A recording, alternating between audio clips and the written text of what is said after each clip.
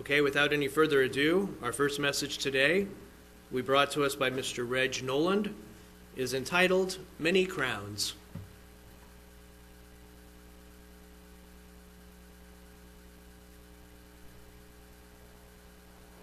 Okay. King James Version of the Bible uses the word crown or crowns 75 times. Now that's quite a lot for something that is a reference that is so specific.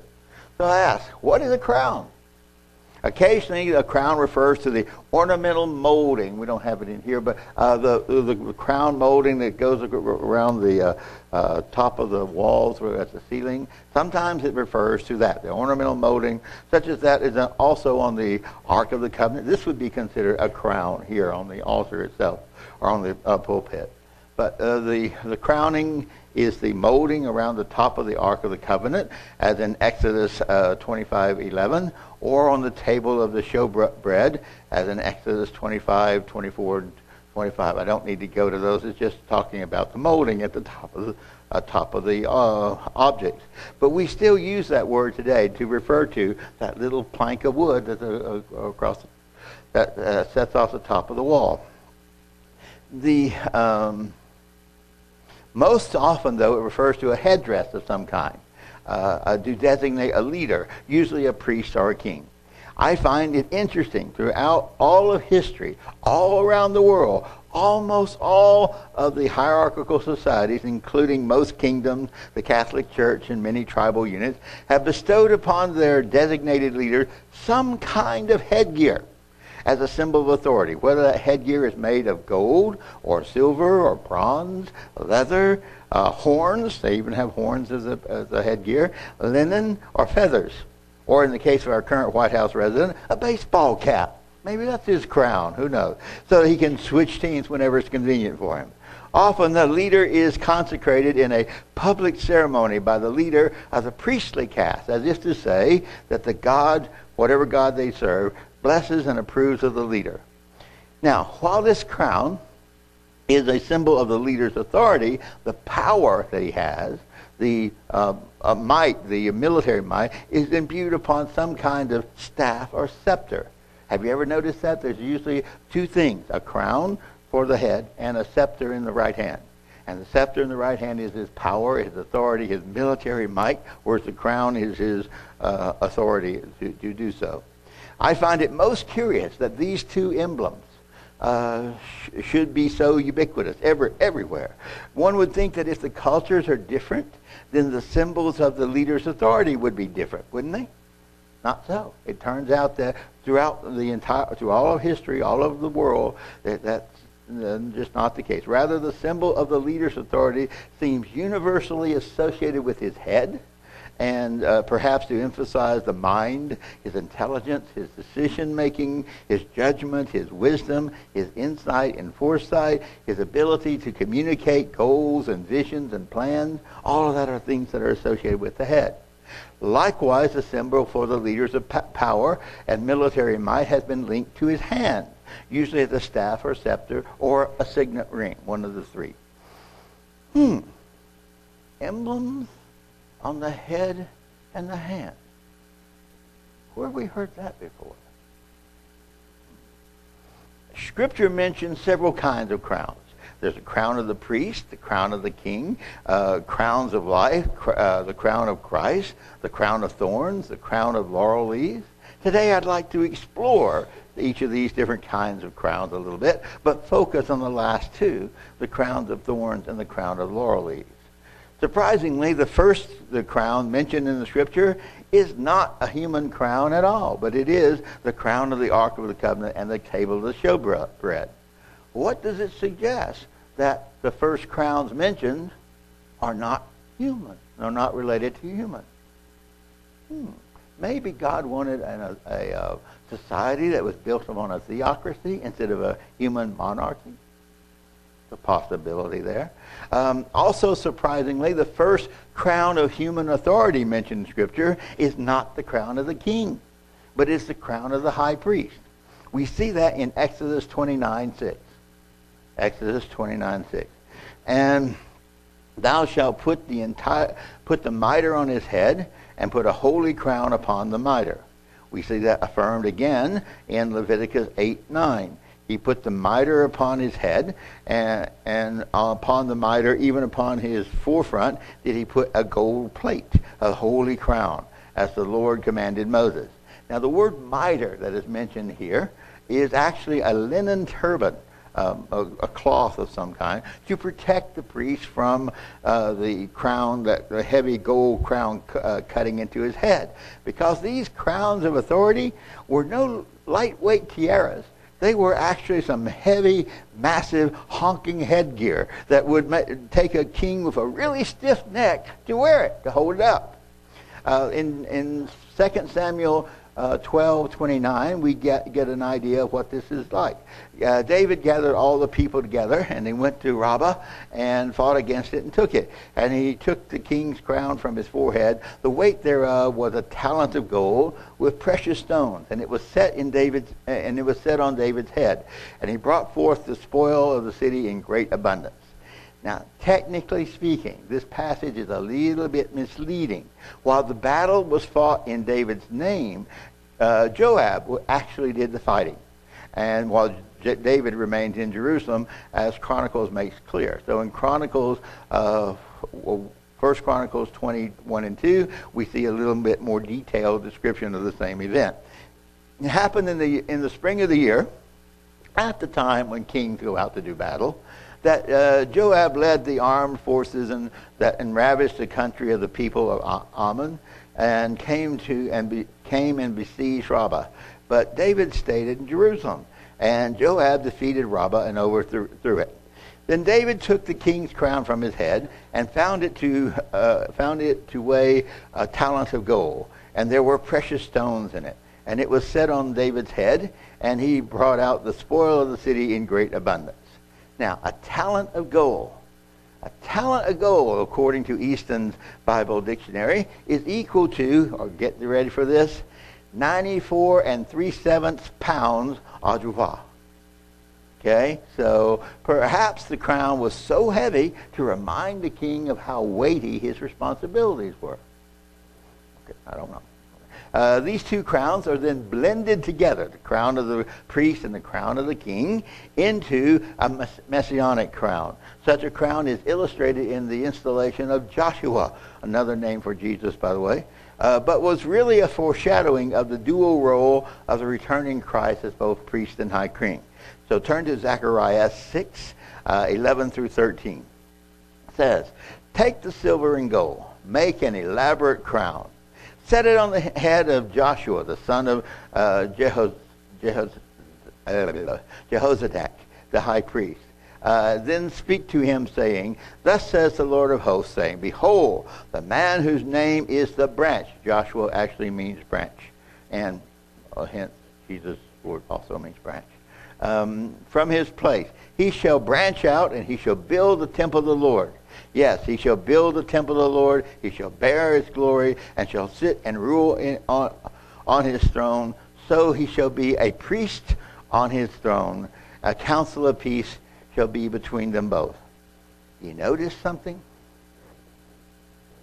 Here we have a priest who is also serving as a king. Those two offices were separate in ancient Israel. The priestly caste belonged strictly to the Levi, and the house of Judah as well was the ruling class. So you had two different families that were running things effectively here, and they seldom, if ever, crossed. The only place they did cross, we find out, was back in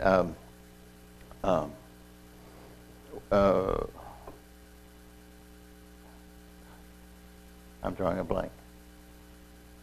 Yeah. Oh well. Okay. We see here the two crowns that are united when Christ in the body and personage of Christ. Not only is Christ wearing the crown of authority, but he's also holding a scepter of power in the form. I skipped this page. Let me back up. We see this crown again in Revelation 14. In Revelation 14, then I looked, and behold, a white cloud, and on the cloud sat one like the Son of Man, having on his head a golden crown, and in his hand a sharp sickle. Okay? So, do you notice here, Christ is not only wearing the crown of gold, a symbol of his authority, but he's also holding a scepter of his power in the form of a sharp sickle, with which he will reap the earth. In Revelation, we see several other crowns as well. For example, the 24 elders also wear crowns, but they cast their crowns before Christ. Revelation 4, verses 8 through 11. The 4 living creatures, each having 6 wings, were full of eyes round and within, and they do not rest day or night, saying, Holy, holy, holy, Lord God Almighty, who was and is to come. Whenever the living creatures give glory and honor and thanks to him who sits on the throne, who lives forever and ever, the 24 elders all fall down before him who sits on the throne and worship him who lives forever and ever. And they cast their crown before the throne, saying, You are worthy, O Lord, to receive glory and honor and power, for you created all things, and by your will they exist and were created. Now think. Does Christ have to dodge a shower of golden crowns every time the 4 living creatures give honor and glory and thanks to him? If so, he'd be dodging crowns all the time. Right? Probably not. Rather, casting their crowns before Christ is a metaphor for surrendering their power, their authority to him. It is an emblem of allegiance. Indeed, not all crowns are literal in Scripture. Rather, crown is often used metaphorically to mean highest honor or as a symbol of authority and power or something of great value to the owner. Take, for example, Proverbs. We've been studying Proverbs in our Tuesday night Bible study. So take Proverbs 12, verse 4. An excellent wife is the crown of her husband, but she who causes shame is like rottenness in his bones. Now, obviously, the husband does not wear his wife on his head. Well, there might be a few that do that sort of kinky stuff, but not generally. So here, the wife is something that the husband values greatly, his pride and joy. Likewise, wisdom, often referred to as a good woman, is an intangible, as are her gifts, but they are prized with great value. Proverbs 4, 7 through 9. Wisdom is the main thing. Get wisdom, and with all your might you are getting understanding. Prize her, and she shall lift you up. She will bring you to honor when you embrace her. She shall give to your hand an ornament of grace. Grace, huh? And she shall shield you with a crown of glory.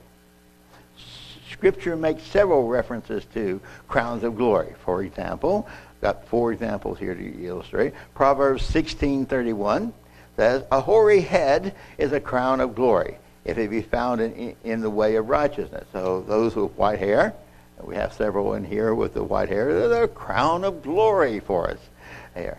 Proverbs 17:6. Children's children are the crown of old men. Right, Steve? Children's children? Okay, are the crown of old men, and the glory of children are their fathers. Isaiah 62:3. You shall be a crown of glory in the hand of the Lord, and a royal diadem in the hand of your God. Zechariah 9:16. The Lord their God will save them in that day, as a flock of his people, for they shall be like jewels in a crown, lifted in a banner over his land. Now, are we actually going to be jewels in a crown? No, that's a metaphor. We like the jewels in the crown that adds gold upon brilliance and value upon value upon value, amplifying it. However, a crown is not something that is permanently attached to its owner. Rather, it can be removed under certain circumstances. Jeremiah laments in Lamentation 5:16, the crown has fallen from our head. Woe unto us, for we have sinned. Ezekiel says, is a warning to the prince of evil. This scripture actually does my heart good. Ezekiel 21:25-26 says, "Now to you, O profane, wicked prince of Israel, whose day has come, whose iniquity shall end. Thus says the Lord God, remove the turban, take off the crown. Nothing shall remain the same. Exalt the humble, and humble the exalted." Not all crowns are noble. Sometimes that which we prize can be wicked or can lead to wickedness. For example, Isaiah points to the crown of pride in 28:1. Woe to the crown of pride, to the drunkards of Ephraim, whose glorious beauty is as a fading flower, which is at the head of the verdant valleys, to those who are overcome with wine. Indeed, Revelation 6:2 points to the first horseman of the apocalypse, a false Christ, as one given a crown and using a bow to go forth conquering. Revelation 6:2. "And I looked, and behold, a white horse, and he who sat on it had a bow, and a crown was given to him, and he went out conquering and to conquer." How do we know that this is the false Christ and not the real one? Well, besides being the second horse of the apocalypse, he uses the wrong weapon.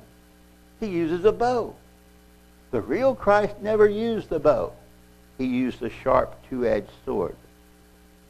So we know that this one is a false Christ because of the weapon. Christ uses the two-edged sword of truth.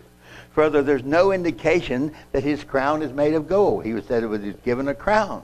But it could very well be the linen mitre of, say, the Pope, the cardinals, or the bishops. That would be an example of it. There are two other crowns that are mentioned in Scripture which I find compelling. The first is the crown of thorns, mockingly placed upon Jesus' head during his execution. Let's examine the whole scene. I'm using the passage from Matthew. There are two other companion scriptures. They're in Mark 15:16-20, and John 19:1-5. But Matthew provides some detail that we need to pay attention to. Matthew 27:27-31. Then the soldiers of the governor took Jesus into the praetorium and gathered the whole garrison around him. And they stripped him and put a scarlet robe on him. The other two passages say this is purple. Maybe Matthew was colorblind, I don't know. But the other two passages do say that it was purple. They stripped him and put a scarlet robe on him. And they twisted a crown of thorns. They put it on his head and put a reed in his right hand. Notice, a reed in his right hand. And they bowed the knee before him and mocked him, saying, "Hail, King of the Jews!" And they spat on him. And they took the reed from him and struck him on the head. And when they had mocked him, they took off the robe from him and put his own clothes on him and led him away to be crucified. As I said, the companion scriptures in Mark and in John report that the robe was purple. Okay, but I cite the passage in Matthew because of some of the details he provides. First, while it is a mockery of his kingship, the crown of thorns ought to be precious, very precious to each one of us, for it is an emblem of the pain that our sins caused him. His crown of authority to be our Savior is our sins. And that crown of thorns is a really appropriate emblem for it. I sing with Josh Brown of Day of Fire, "How heavy was the crown of thorns. How heavy was the crown of thorns. How heavy was the crown of thorns." While the soldiers took off the robe and put Jesus' clothes back on him, there's no indication anywhere that they ever removed the crown of thorns. Hence, many of the paintings of what the painters thought was Jesus being crucified show him still wearing the crown of thorns, with the inscription plaque nailed above him, mockingly stating in 3 languages, "King of the Jews." Second, did you notice one other detail? The soldiers placed a reed in his hand. The reed in his right hand is an ineffectual scepter. Again, mocking his kingship, mocking his authority, asserting that he was powerless to do anything about it. And they took the reed and the scepter from him. They took his own power from him and then smote him with it. The last crown I'd like to mention is one that relates more to us and to our humanity, our carnality. It's found in 1 Corinthians 9:24 through 27 approximately, where Paul compares our Christian journey to an athlete running a race. But the omissions in the King James Version cause us to lose part of the meaning of his analogy. So I'm going to cite here the complete Jewish version when I get to the actual point. Let's first look at the King James Version of this Bible. King James Version says, "And every man that striveth for mastery is temperate in all things. Now they do it to obtain a corruptible crown, but we an incorruptible crown." Corruptible, incorruptible, we see what the meaning is, right? No problem here. One that is permanent, one that is temporary. Makes it a little clear in the New King James Version. And everyone who competes for the prize is temperate in all things. Now they do it to obtain a perishable crown, but we an imperishable crown. A little bit more specific. We can understand what's going on. This crown that they are seeking after is one that will fade, one that will perish. Whereas we're looking for one that will not fade. As I said, the complete Jewish Bible, though, does provide, I think, probably the best translation here in this particular case. Now, every athlete in training submits himself to strict discipline, and he does it just to win a laurel wreath that will soon wither away. But we do it to win a crown that will last forever. Okay? Yeah. So, it was a practice in Greek society to award the winner of the games, the Olympic Games, a wreath of laurel leaves as his crown of victory. How appropriate. You realize what they're doing when they do that. The athlete's greatest accomplishment, besting all others in the race, after months or years of discipline and training, is rewarded with a transitory crown of laurel leaves that will soon wither away. They are already dead. As soon as they were removed from the vine, they were dead. But now they have only to dry up. And like his accomplishments, they are meaningless and trivial. For his record will stand only until another athlete comes along and breaks it.